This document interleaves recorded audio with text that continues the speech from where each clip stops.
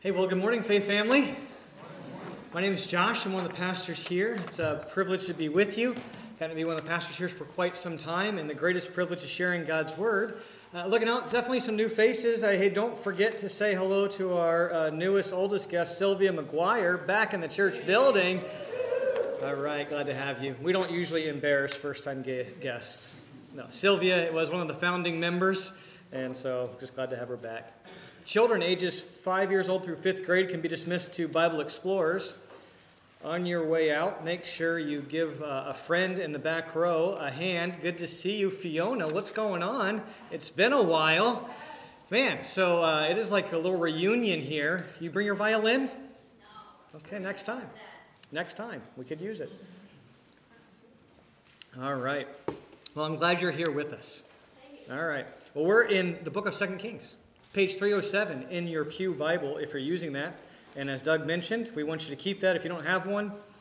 And if you are someone who's getting used to the Bible, 1st and 2nd Kings used to be one book, okay? And the reason why there's two is because it couldn't all fit on one scroll. And so they just kind of just separated it, and over time it became 1st and 2nd Kings. You're going to realize that as we read this, that it just really connects with what's on the prior page. And another thing to help you get used to reading the Bible, we encourage you to leave it on your lap for the whole rest of the service. You'll help to follow along, and the big numbers are the chapters, the small numbers are the verses, and we're going to read those in order. I wasn't raised in a church, and so just knowing a couple of those things can help you out at times with knowing how to get along through the Bible. This passage opens up with a question that you're supposed to know the answer to. Kids, have you ever been asked a question by your mom and dad that you're not actually supposed to answer, but you know what the answer is, and they're only asking it to kind of indict you, to say you should know better? And it's kind of an invitation. It's an indictment, but it's also an invitation to perhaps change your ways. Well, we get that question. We get this question repeated 3 different times in our passage. You can see it here in verse 3. Here's the question. Is it because there is no God in Israel that you're going to inquire of Beelzebub, the god of Ekron? Is it because there is no God in Israel that you're going to inquire of Beelzebub, the god of Ekron? Now, if you're our guest, you haven't been tracking with us through the Bible, what you have to know that's behind this question is a really simple truth. God has blessed the people of Israel. If you read Genesis 12, 1 through 3, that's his Abrahamic covenant. It's a covenant, a promise that he makes with Abraham. And you just see the word bless, bless, bless, bless, bless. God has blessed them. And in your minds, if you know a little bit about the Bible, you'll probably know that God blessed the nation of Israel with land. It's called the Promised Land. He's fulfilled it. He's given it to them.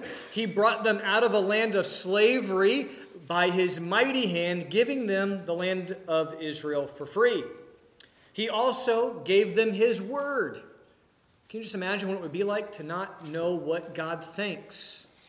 What a privilege it is that our God speaks, and then he gives us his word. Well, he gave Israel his word in the form of 10 commandments. And it wasn't just a bunch of rules. It really was a covenant in which he's promising to be loyal, to be their God. And so Israel becomes his special people in a very special sense. And then later, he promises to give his presence. And it's illustrated in the sense that they build a temple where God says his name will dwell. And finally, he gives them the king that they've wanted. So God's given them land, provision, a king, a covenant. God has done all that for them.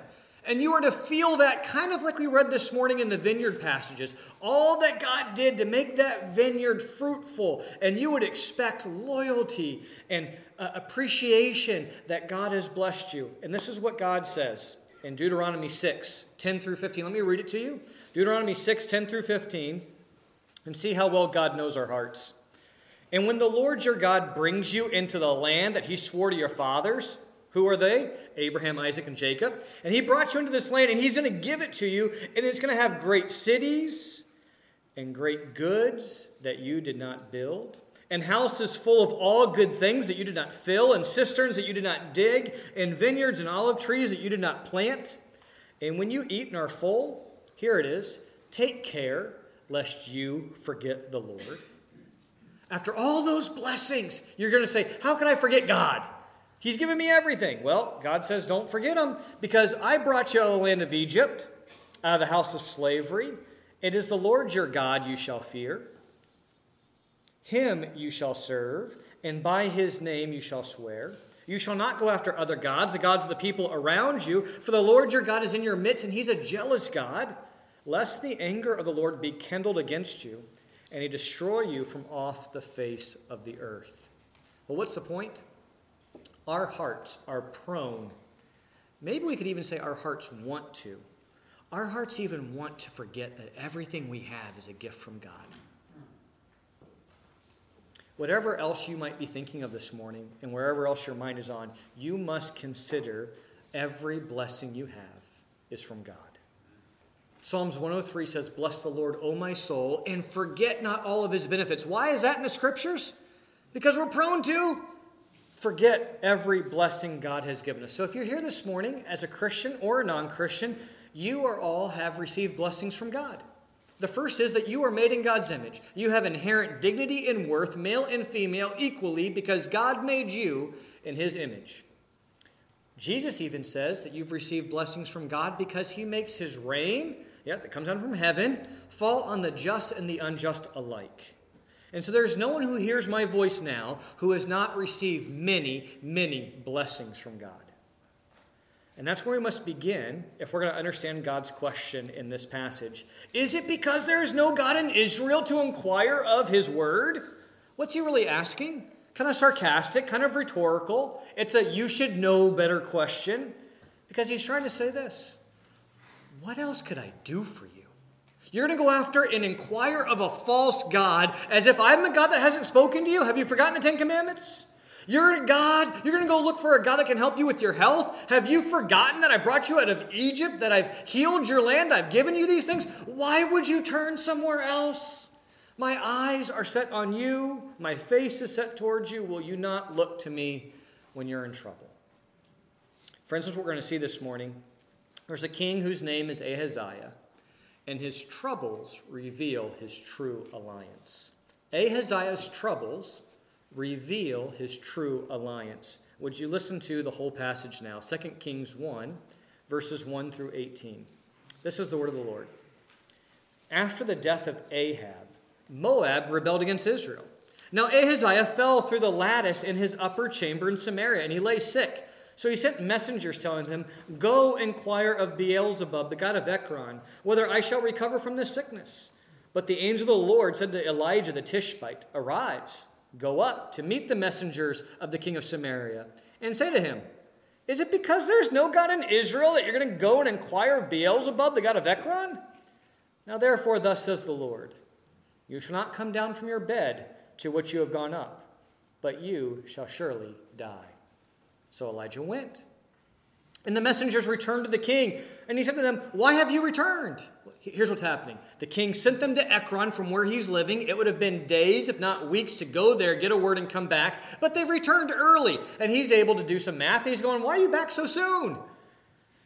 Well, here they say in verse 6, and they said to him, well, there came a man to meet us and said to us, go back to the king who sent you and say to him, thus says the Lord, is it because there is no God in Israel that you are sending to inquire of Beelzebub, the god of Ekron? Therefore, you shall not come down from the bed to which you have gone up, but you shall surely die. And he said to him, what kind of man was he who came to meet you and told you these things? Now picture in your heads, kids, a police sketch artist, right? Who was this figure? What did he look like? You're going to draw this guy out. Verse 8, they answered him, he wore a garment of hair. Drawn a garment of hair on this guy, okay? And what else does he have? He has a leather belt about his waist. That's all he needs. And he knows who this guy is. He said, it's Elijah, the Tishbite, public enemy number one.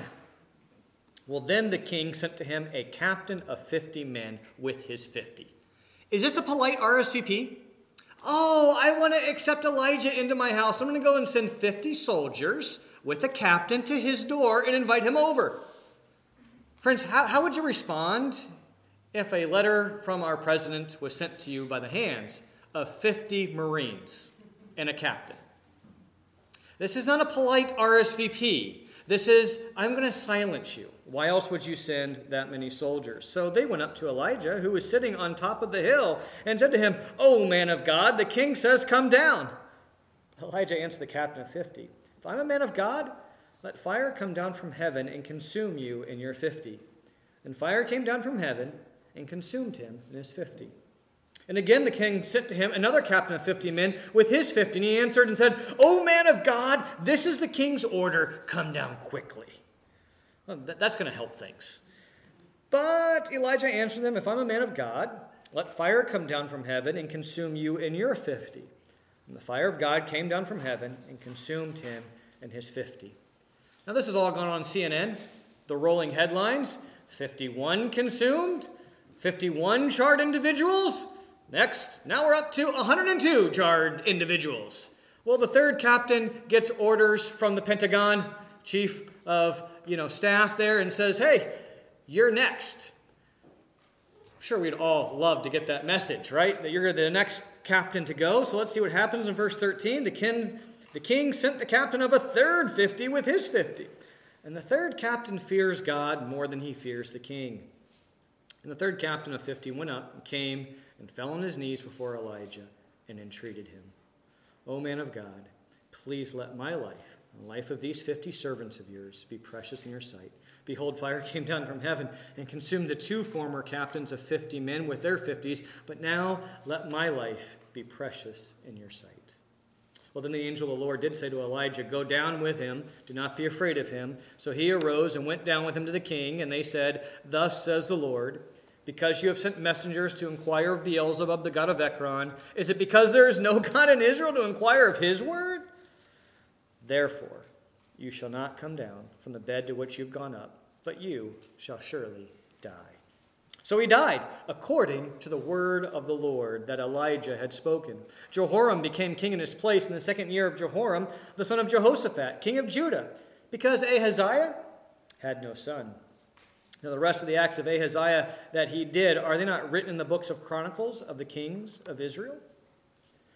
Well, friends, that was a troubling passage in which we have at the very end of it 103 people dead. And did you notice that this whole passage is really a movement down? You can feel it. Ahaziah falls, the first thing to go down, his body. And then God tells him he is not going to come down from his bed. Well, he sends people up to Elijah. Where's Elijah? On a hill. There's this kind of contrast between down and up. And so he sends men up to Elijah, but Elijah will not come down. No, instead, what comes down from the sky?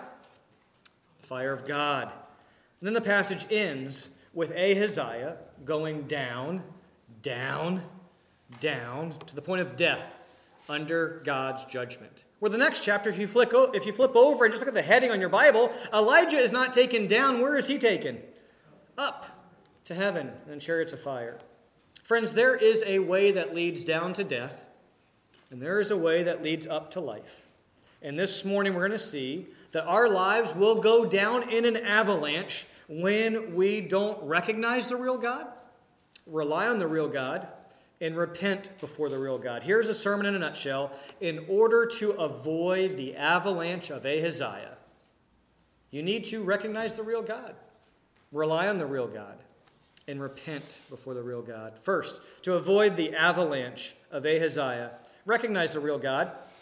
We have to recognize the real God, and we see that Ahaziah did not, and part of it is because of his pedigree. Flip back in your Bibles to 1 Kings, just that last chapter, 22, looking at 51 through 53. We see the lineage of Ahaziah. Look at 51. Ahaziah, the son of Ahab, began to reign over Israel in Samaria in the 17th year of Jehoshaphat, king of Judah, and he only reigned 2 years over Israel. Verse 52, he did what was evil in the sight of the Lord. He walked in the ways of his father and the ways of his mother, and the way of Jeroboam, the son of Nebat, who made Israel to sin. He served Baal, he worshipped him, and provoked the Lord, the God of Israel, to anger in every way that his father had done. Well, who's his dad? King Ahab. Man, last week we were glad to see that Ahab is finally dead, but here's the bad news. Ahab Jr. takes his place. He really is a chip off the old block. Because Ahab and Jezebel misled the whole nation into idolatry. And you might think, what could be worse than leading a whole nation into idolatry? Well, how about leading their very own son into idolatry? They misled their son. Ahaziah follows hot on the heels of his parents in their idol worship. The apple has not landed far from the tree. He is just simply following the idolatry of his parents. Like father, like son. He must have been watching his parents, right? Where do they run when they are in trouble, when there is a problem? Who do you seek counsel from as parents? Careful, right? Our kids are always watching. And so he grew up walking in their way. Very simply, faith family, children imitate the faith of their parents. Sure, 14, 15, 16-year-olds, a time of stretching, perhaps even into the college age group. But most likely, like a rubber band, kids might stretch and pull here and there, but they often, at the very end, kind of gain the same shape of their parents' life. So it should be an encouragement, mom and dad, that children imitate your faith. They know where you turn when there's a problem. They listen to who you seek counsel from. And Ahaziah sought counsel from Baal. Baal was not something new to him, that false god. In fact, he was nursed in it. And it doesn't really sound too new to us, does it? You read 1 Kings, then you flip over to 2 Kings, and it just seems like an endless story of kings who lead their nation into sin. Right? That's what it sounds like. So, faith family, we have to ask ourselves this question. Are you helping others recognize the real God? Your life. You're a big arrow pointing somewhere. You don't have a choice. Can you be pointing up to the Lord? Can pointing to yourself? But are you helping others recognize the real God? Or are you distracting people from following the Lord? For leaders, well, we see here that a whole nation can go astray because of who the king is. And the sins of leaders often have tragic consequences for those that follow them. Now, the most likely connection between Israel today and how we should apply it is not the United States of America. We are not a theocracy. We should not read this passage and go, oh, let's apply this to America. No. Probably the most likely connection that we could make between this passage and where we are is the church. New Testament, James 3:1 says, "Not many of you should become teachers, my brothers, for you know that we who teach will be judged with greater strictness." Right? Those who are leaders among God's people have a responsibility to protect God's name and to be a blessing to the people. Now, our protection and our blessing come from the same source. Our protection is ultimately from the Holy Spirit as He guides us into recognizing the real God by understanding His Word. Right? The Holy Spirit protects the church and the purity of the church by helping us rightly understand who the real God is by understanding His Word. Did you know that the kings in the Old Testament were actually to write out their own Bible by hand? Because the health of the nation depended upon the king recognizing the real God and following Him. And so how do we have a congregation that can remain faithful to God decade after decade and not pivot to the culture points of this world? It's by feeding the congregation God's Word. Faith family, it doesn't seem too much when every week goes by that a new organization, this week, right? What was it? An adoption agency called Bethany comes out and says that they don't support marriage as defined in the Bible anymore. Week after week, you're not surprised to hear a new story. Why? Because somewhere along the way, their leaders stopped feeding their people God's Word. And so leaders need to be people whose lives are regulated by God's Word. We have to live according to it so that we don't lead you into sin. And Faith Family, you know that we're looking for a new family pastor. We're looking to add someone to our staff. And we're not looking for someone to be flashy. We want him to splash into God's Word, right? That's what we're looking for, not a certain age, not a certain style. Not, oh, he's going to relate so well with the youth. No. Is he controlled by the Word of God? Does he love diving in? Does he love sharing it? Does he base it upon God's Word? It is to that we come hungry. So we organize our service and we give it 30 minutes, 40 minutes of the Bible open. That's our priority as a church. And so we're asking that God would preserve us who are leaders in this church, that He would provide for us new leaders that are committed to His Word. Now that might make some of you in here go, yeah, that's good. We need that. Others of you are like, wow, if this whole message is about kings and leaders and churches, I'm just a guest. I mean, what does this have to do with me? And perhaps, I don't know you that well if you're a guest, but my guess is that Fiona and friends have not led the whole nation into idolatry. No? Okay. Have you led a whole church into idolatry? Not yet. Okay, good. So how does this relate? Well, this is how it relates. I would challenge you that maybe you haven't led a whole church or a whole nation into idolatry. Perhaps you've been a participant in idolatry. You know how you know if you participated in idolatry at least once in your life? Is if there's been something more important in your life than God. If you have ever given your heart's affection or your heart's allegiance to something more than God, that's your idol. It doesn't have to be made of wood. Don't be mistaken. All of us in here are worshiping something. And if it's not God, it's a dead end. It's a dead end. Our real religion will be exposed when you notice what you rely on. What do you rely on?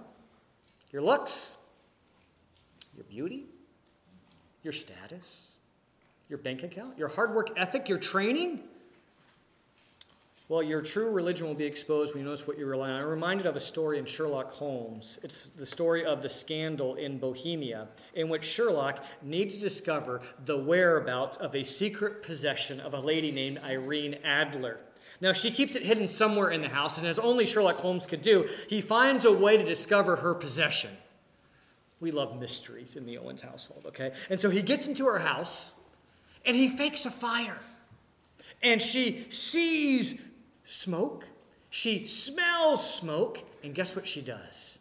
He knew that as soon as she had trouble in her life, it would reveal where her secret treasured possession was. She'd want to keep it safe.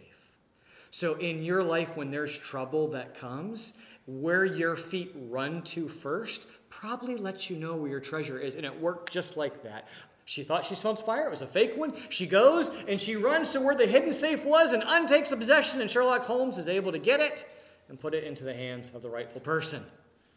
Well, let's see what Ahaziah teaches us next. Ahaziah has problems. There's a fire in his life. And he doesn't run to rely upon God. No, he runs to rely upon Beelzebub. So here's our second point. To avoid the avalanche of Ahaziah, rely on the real God. Well, what are his problems?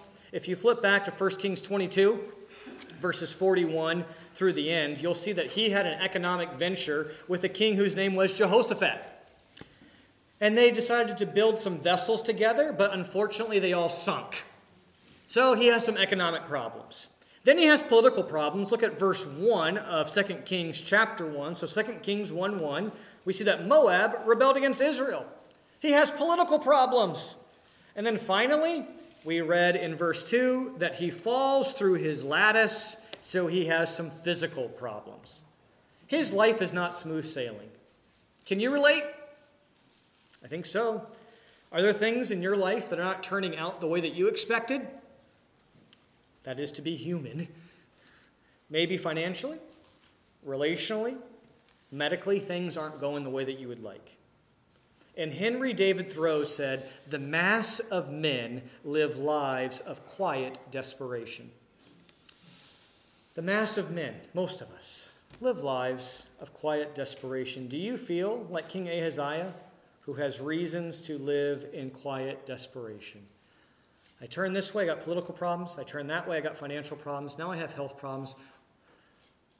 Where do I turn for help? Well, he makes a beeline for Beelzebub, the god of Ekron. That's what we see here in verse 2. Go inquire of Beelzebub, the god of Ekron, whether I shall recover from sickness. Now, any king in Israel should have known that Ekron was one of the places that the Ark of the Covenant went when the Philistines captured the Ark. Remember those stories? You can go back this afternoon and you can read 1 Samuel 5 and 6. Two wonderful chapters. And so the Philistines capture the Ark of the Covenant. They come and they bring it into their temple of their false gods. And here's what happens. They have a false god whose name is Dagon. And every day they walk in there and they find the idol's been toppled over. Arms broken, symbolizing he's helpless. He can't do anything. Head knocked off, symbolizing he's not really real. He's dead. Idols are dead. False gods are dead. It's a dead end to worship them. And then the whole town gets tumors. So think with me, friends, okay? Who in their right mind would go to the God of Ekron, of all places, to find answers for your health problem? He couldn't protect his people from tumors, and he's fall down the ground before the Ark of the Covenant day in and day out. Well, as stupid as that might sound, it's worth looking over your last week, or perhaps looking over your last year. Where do you turn for answers? Where do you turn for guidance? Where do you turn for life? Friends, this passage would stand out against and warn you against zodiac signs or horoscopes. It is becoming increasingly popular among Christians to consult those things, to know about what your sign is, and to read those, because we all like to feel some semblance of control of the future, even if it comes from a dark place. Faith family, a Christian should not consult mediums, read zodiac signs, or horoscopes. And you say, oh, Josh, I got that one. That is pretty easy. Well, a word to the warning, a word to the wise is sufficient. But maybe you turn to other places a little more subtle. Let me ask you this. What do you listen to on your commute to work? Are you making room in your commute to actually hear from God? Think about yourself as you're in your commute. Whose influence are you putting yourself under? All it takes is turning it on. And it will give you cues to how you should think about your world. Whether it's conservative talk radio, whether it's sports radio, or it's the Wolf, 93.3, whatever it might be, we are putting ourselves underneath that. And we're being influenced by it. And friends, don't think that we are so much better than Ahaziah and that, I would never turn to now. We have more places to turn than Ahaziah did. And who you listen to shows who you value the most. So are you giving yourself opportunities to hear from the Lord? If you're not listening to the God of this word, you will be listening to the false gods of this world. Now, there's no reason why Ahaziah actually thinks that Beelzebub would have any answers. Did you track that? This text does not give us any evidence why Ahaziah would turn there in the first place. Why does he even have any hope? But what's the point? Doesn't that show us how idols are not quickly abandoned even after they are exposed as false? Wasn't it just several weeks ago that it was revealed and exposed as false that the gods of Baal were nothing? I mean, wasn't Mount Carmel enough to show that this idol is completely fake? All those prophets dead, God sends fire down, Baal does not. And yet he still turns there. Why? Well, in our own lives, we realize that sin is irrational and that we pursue idols even when they've been exposed as false and harmful. Friends, worshiping another God is a dead end, and sin is irrational. And ours is just as foolish as Ahaziah's. We know that our idols are deaf, mute, and dead. And they've probably been exposed in your life like they have in my life many times over. And yet we see that we still rely upon them and that sin is irrational. I had a conversation yesterday with a couple of moms and dads about youth group when we were talking about kids driving. Remember those days when your kids were driving? Maybe you're in those days, teens.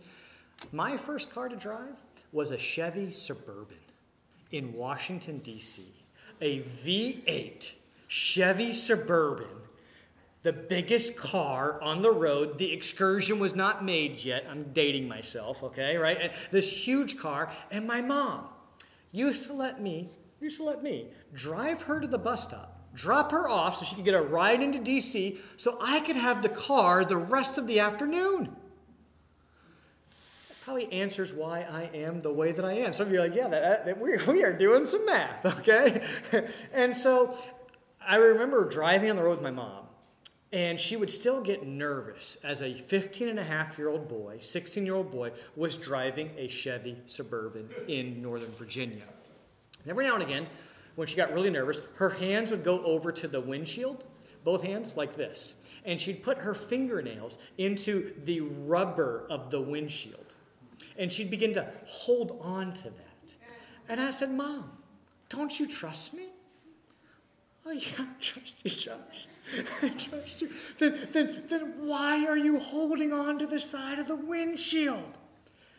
Now, obviously, right, of all the places to hold on to in a Chevy Suburban at 60 miles an hour in Northern Virginia, Washington, D.C., rush hour traffic, this is not going to save you. It is irrational to think that somehow holding on to the rubber of the inside of the passenger windshield is going to protect you if we have a collision. I mean, grab the handle, put a 5-point harness on, wear a helmet when I'm driving, but this, and God is saying the same thing to us. You are grabbing onto your beauty, your status, your checking account, your savings account, your job. That's where you're going to look when you're in trouble. That's what you're going to run to. You're going to have a head-on collision with eternity, and you think the rubber of a windshield's going to hold you through this? It's irrational. It's stupid. And it provokes the Lord to anger. Look with me at verses 3 through 4. But the angel of the Lord said to Elijah the Tishbite, "Arise, go up to meet the messengers of the king of Ahaz, the king of Samaria, and say to him, 'It is because there is no God in Israel that you're going to inquire of Beelzebub, the god of Ekron? Now therefore, thus says the Lord, you shall not come down from the bed to which you have gone up, but you shall surely die.'" Did you notice the word therefore? It's in verse 4. Now, therefore, in light of what you've done, here's the consequence. His attempted cure is worse than his disease.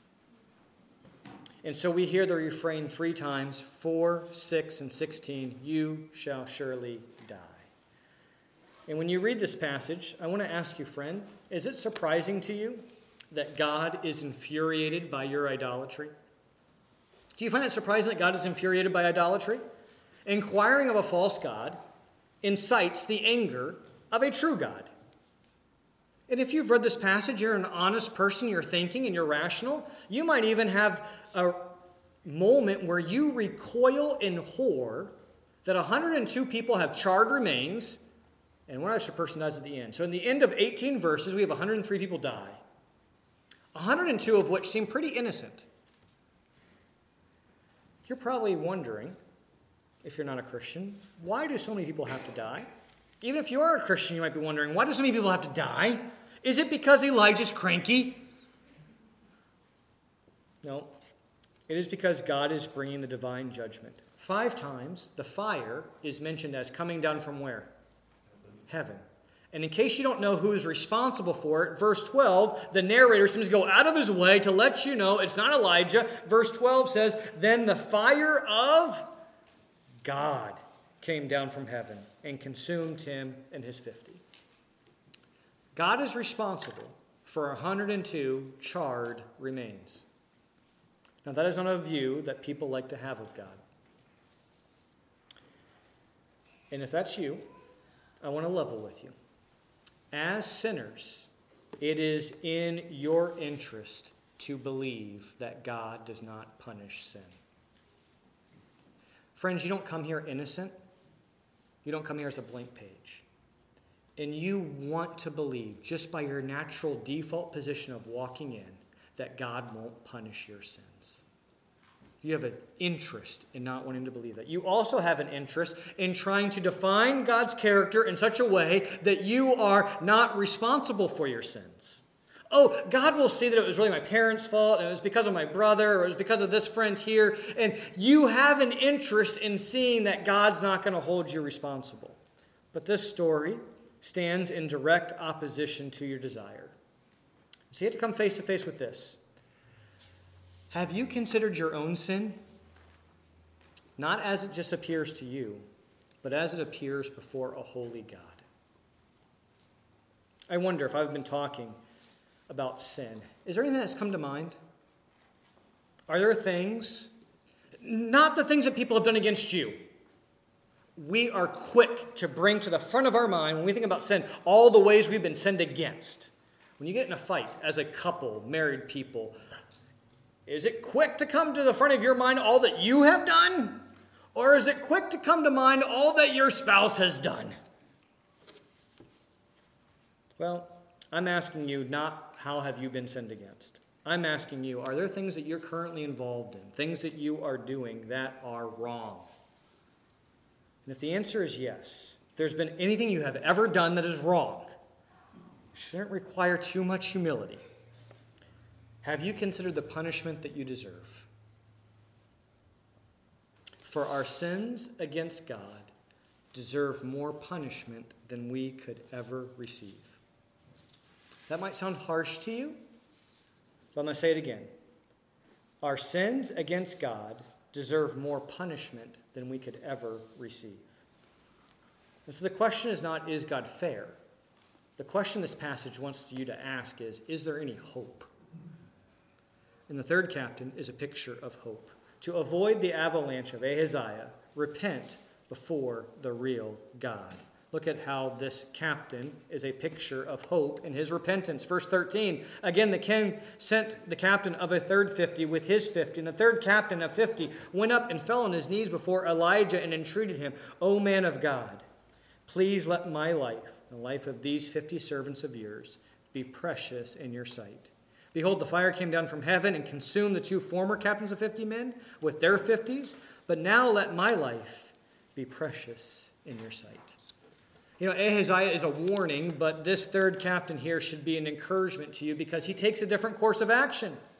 Did you notice gone is the pretension that he is in control? Come down and come down quickly. No, there's no more pronouncements. This captain just pleads, would you have mercy on my life? You might hear that in the New Testament. God, be merciful to me, a sinner. He stands in contrast to Ahaziah. And I wonder, are you more like Ahaziah or the third captain? If you're here and you're an Ahaziah, it means that you've heard the gospel again and again and again and again, and you've stuck like glue to your idols. And he dies according to the word of the Lord. And he has no sons. Did you notice that in verse 17? I don't know why that's mentioned. But could it be that Jehoram, who had Ahab, who is a wicked king, who has Ahaziah, who follows in his steps, what if God just said, we're done with that line? I don't know. But he has chances to change his ways. He has chances to repent. Did you notice that God sends him at least 2 shots over the bow to get him to bow? Now, if you've ever had somebody rebuke you and correct you, let me just ask you, do you like that? Anybody in here like being corrected and reproved? Teenager? Spouse? Anybody? Like being called out? No. But correction is a forerunner to repentance. In 2 Kings 1, 5 through 8, Ahaziah, his intention is to inquire of a false god, but God intercepts and intervenes, and he gives him this interrogative, this question, is it because there's no other God for you to turn to? And the Lord's question is an indictment. You should know better. But it also is an invitation. There is a God that's living that you could turn to. Now, what Ahaziah does is that he ignores the message because he wants to intimidate the messenger. Go send 50 people and a captain to that guy's house. We're going to silence the word of God. But on the other hand, you have this contrite captain who stands as a right response of how we are to deal with the Lord. He knows that judgment is coming, and he bows down and he cries out for mercy. That's the picture of how we are to approach God. Our God cannot be intimidated, demanded of, or commanded. That's not how he is approached. Faith family, there is a judgment coming. And if you know that the word of the Lord is sure and will not fail, then we must respond in humble repentance. I must tell you, apart from repentance, there is no salvation. So as we prepare for the Lord's table, which we're going to do, the cross helps you see way more than this captain could ever see. If you fast forward, you'll know this. Those of you that have eyes to see, every instance of judgment in the Bible is a prefiguring of the ultimate judgment to come. If this causes you to wake up a little bit, it's just a little small shadow of what is to come. When we stand before God's judgment, here's the question. Who will bear God's righteous and certain punishment for your sins? When you stand before the judgment, who will bear God's righteous and certain punishment for your sins? Someone will. It won't be the President of the United States. It will not be your parents. It will not be me for you. No, ultimately, the only substitute that there is or ever has been is the Lord Jesus Christ. He's the only substitute. He came to earth and he lived a perfect life requiring no punishment. God's justice did not need to present him to death. Yet he willingly took the punishment for all the sins of all the people who would turn and trust in God. And unless you believe in judgment, you will never know how much God loves you. So if you're here as a skeptic and you say, I don't want to believe in a God of judgment, then you will never know that there is a God of love. Because if you say, I believe that God loves me, great. What did it cost him? How much? How do you know? You have nothing to measure it against. You see, God's love is measured against the depth of his fury. And so when you think about how much did God love you, you have to say, well, what did it do for him to show his love? Well, he sent his son, and his son absorbed the wrath of God, eternity in hell. He took that judgment, and because he went to that extreme, wow, what love I must have from the love of God.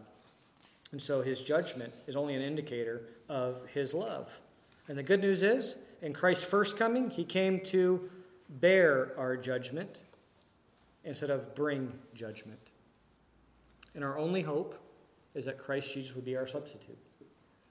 And if you, while there is time, repent and rely upon and recognize this real God, then you too can avoid this irreversible, final, incontestable future judgment.